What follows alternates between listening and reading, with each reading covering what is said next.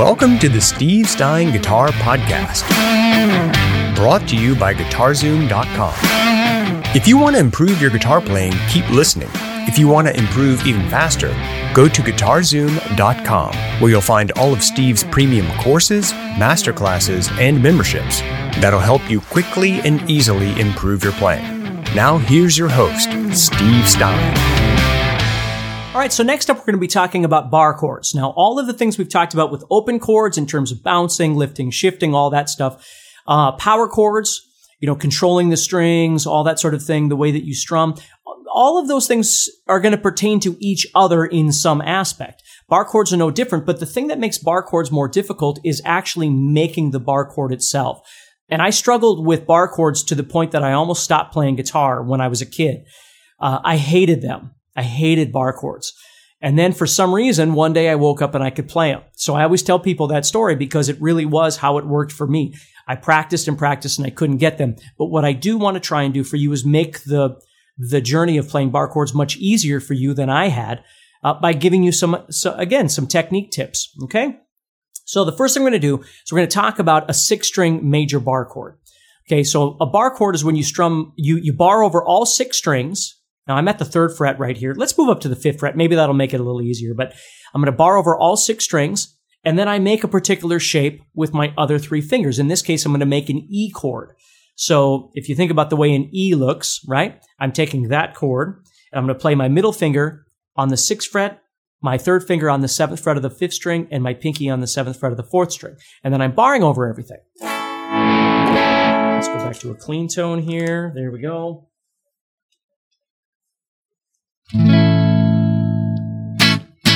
Okay, so there's my bar chord. And ideally with a bar chord, certainly in the 6-string bar chord case, I want all 6 strings to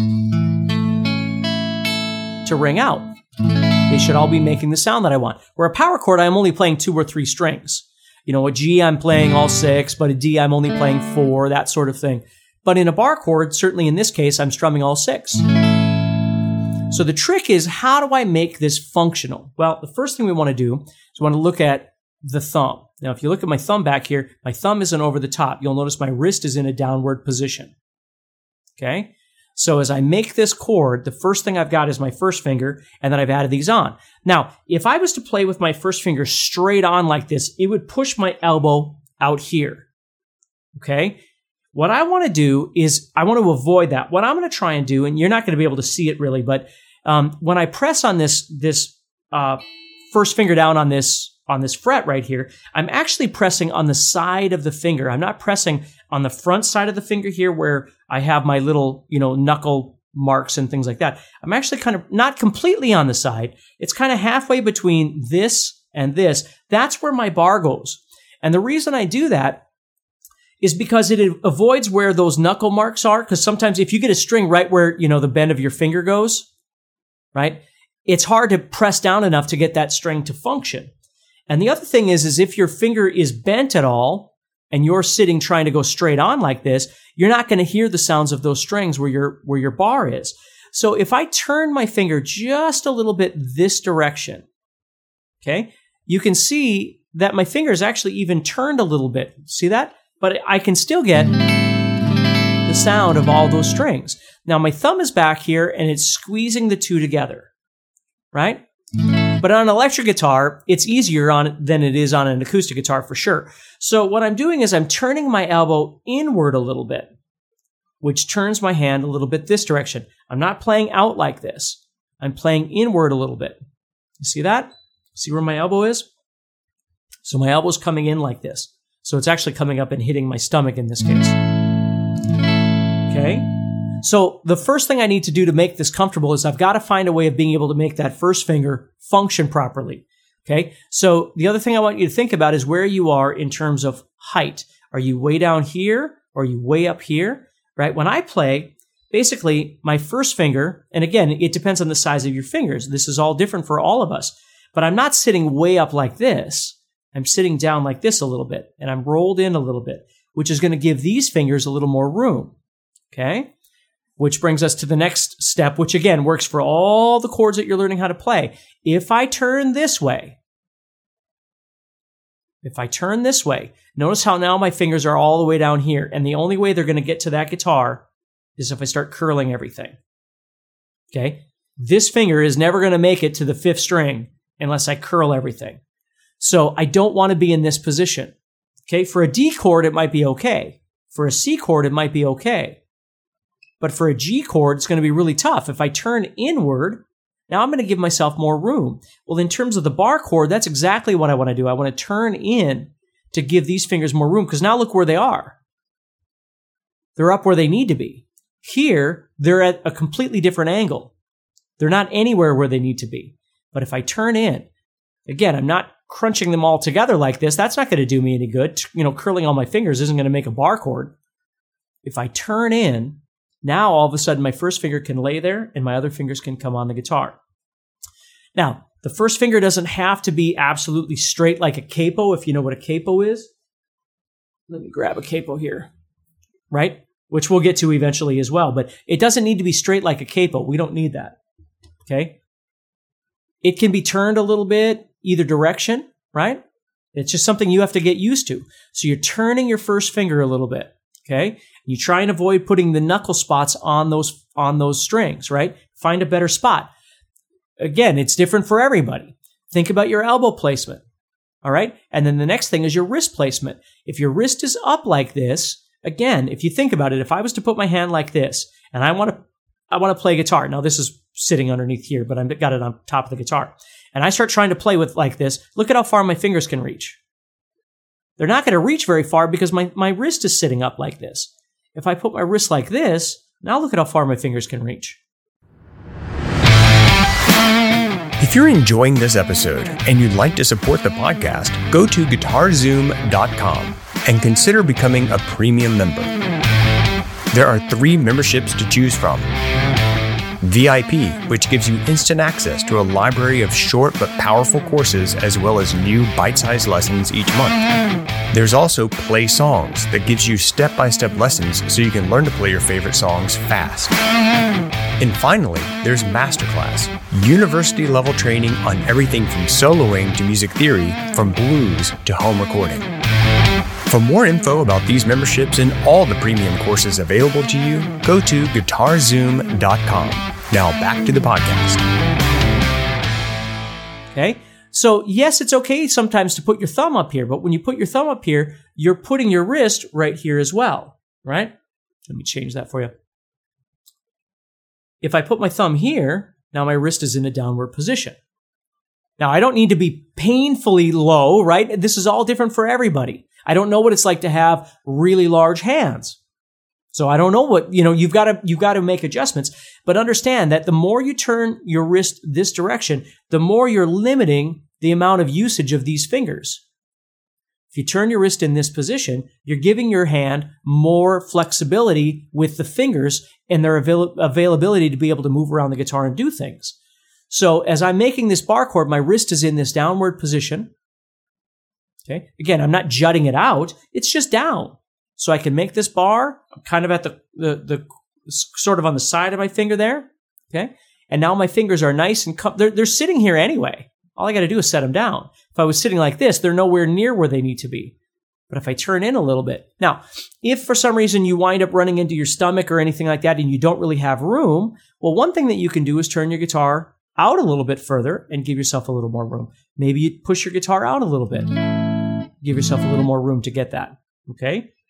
So as you move up the guitar, obviously it gets harder because you run out of space. But there's only so far that most people wind up playing bar chords. Usually you're not playing a bar chord up here. That's why we have 5th string bar chords and 4th string bar chords and all these other things, is because we can play higher pitched chords but lower down on the guitar, this is kind of where Chordville is. This is where we live in Chordville, right? Is down in this area. We don't really play chords way up in here. Most of the time anyway. Okay? So that's the premise of being able to play a 6-string bar chord. If you want it to be minor, of course, we have to take this finger off. Now, when we take that middle finger off, of course, that means we've got to have space underneath that pinky, right? That pinky can't be touching other strings. The rule of bar chords, or the rule of chords in general, is the chords can only touch whatever strings they're supposed to be on. They can't touch anything else. But that also means that this first finger now needs to pick up the slack where that middle finger was, and I've got to hear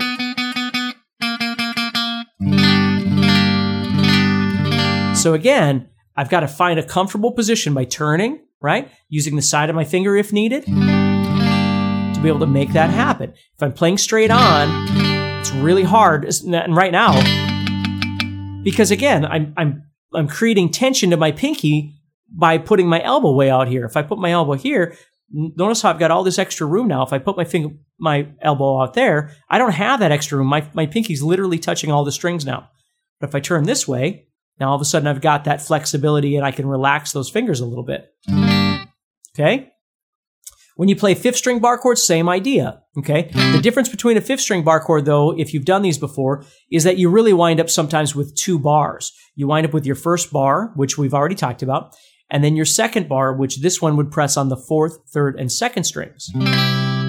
So you've got 5, 4, 3, 2, and then your 1 there.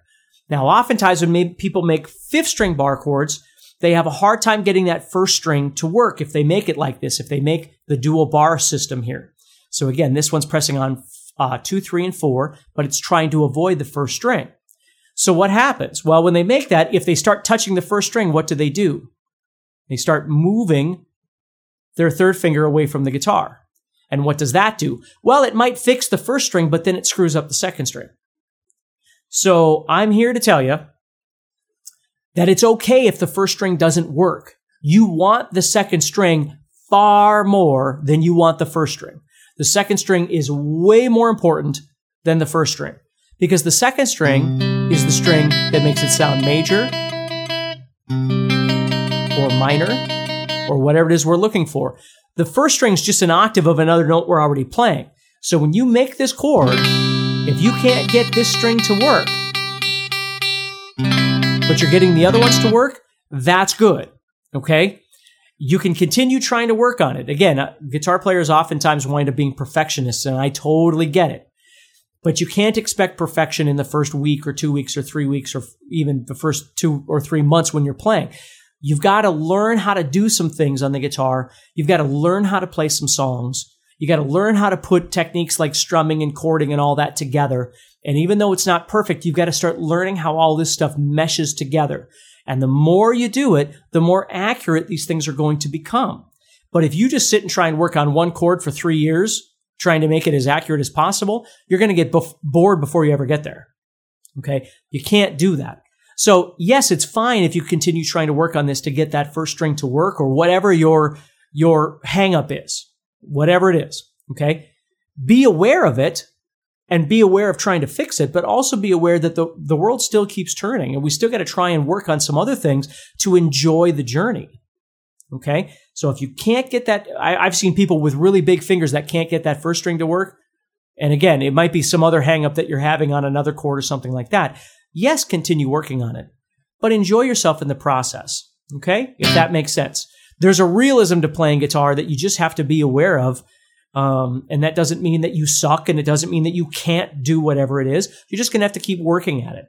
So in order to play this fifth string bar chord and get that first string to work, you've got to learn how to curve at this joint right here. Right? That's how you're going to get those to work. If you can't curve at that joint, how are you supposed to do it? Right? And if you have really big, thicker fingers, it's really hard to get that to work. You don't want that to be the end of your guitar career because you can't get your first string to work on a fifth string bar chord. You just keep moving, okay? So anyway, that covers our bar chords, thinking about turning that first finger, avoiding the knuckle if you can, elbow placement, wrist placement, that sort of thing. You know, really important to think about how your approach is. Next time on the Steve Stein Guitar Podcast. All right, so the next thing we're going to do is we're going to talk about strumming with bar chords. Now, you can use everything that you've been doing up to this point with bar chords, but there's something really cool that you can add in, okay? Which is picking the finger up, and we call this adding scratches. Remember when we were scratching in the beginning? Well, we're going to do that on purpose. So what I can do here is I can take my bar chord. Let's just say I go to an A chord here, A bar chord, okay? So I can still do all my sector strumming, organic strumming, whatever it is that I'm trying to do.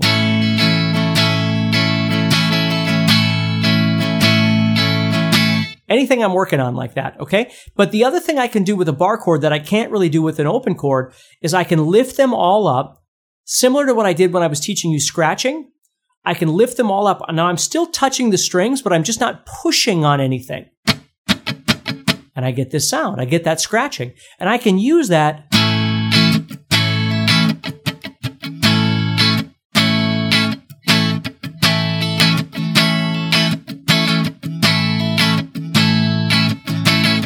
and I can incorporate that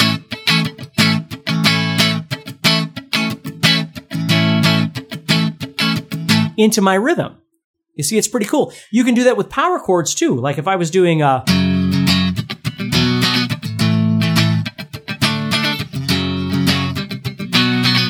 like Smells Like Teen Spirit, I can lift it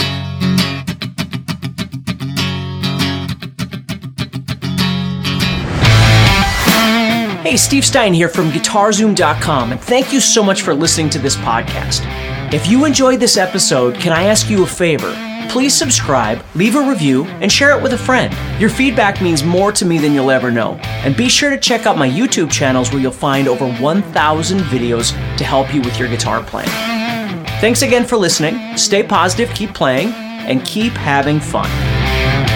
If you'd like some help with your guitar playing but you're not sure how to get started, go to GuitarZoom.com and look for the Help Me Choose survey. By answering a few simple questions, you'll get Steve's personal recommendation of the perfect course for you. All this and more is available for you at GuitarZoom.com.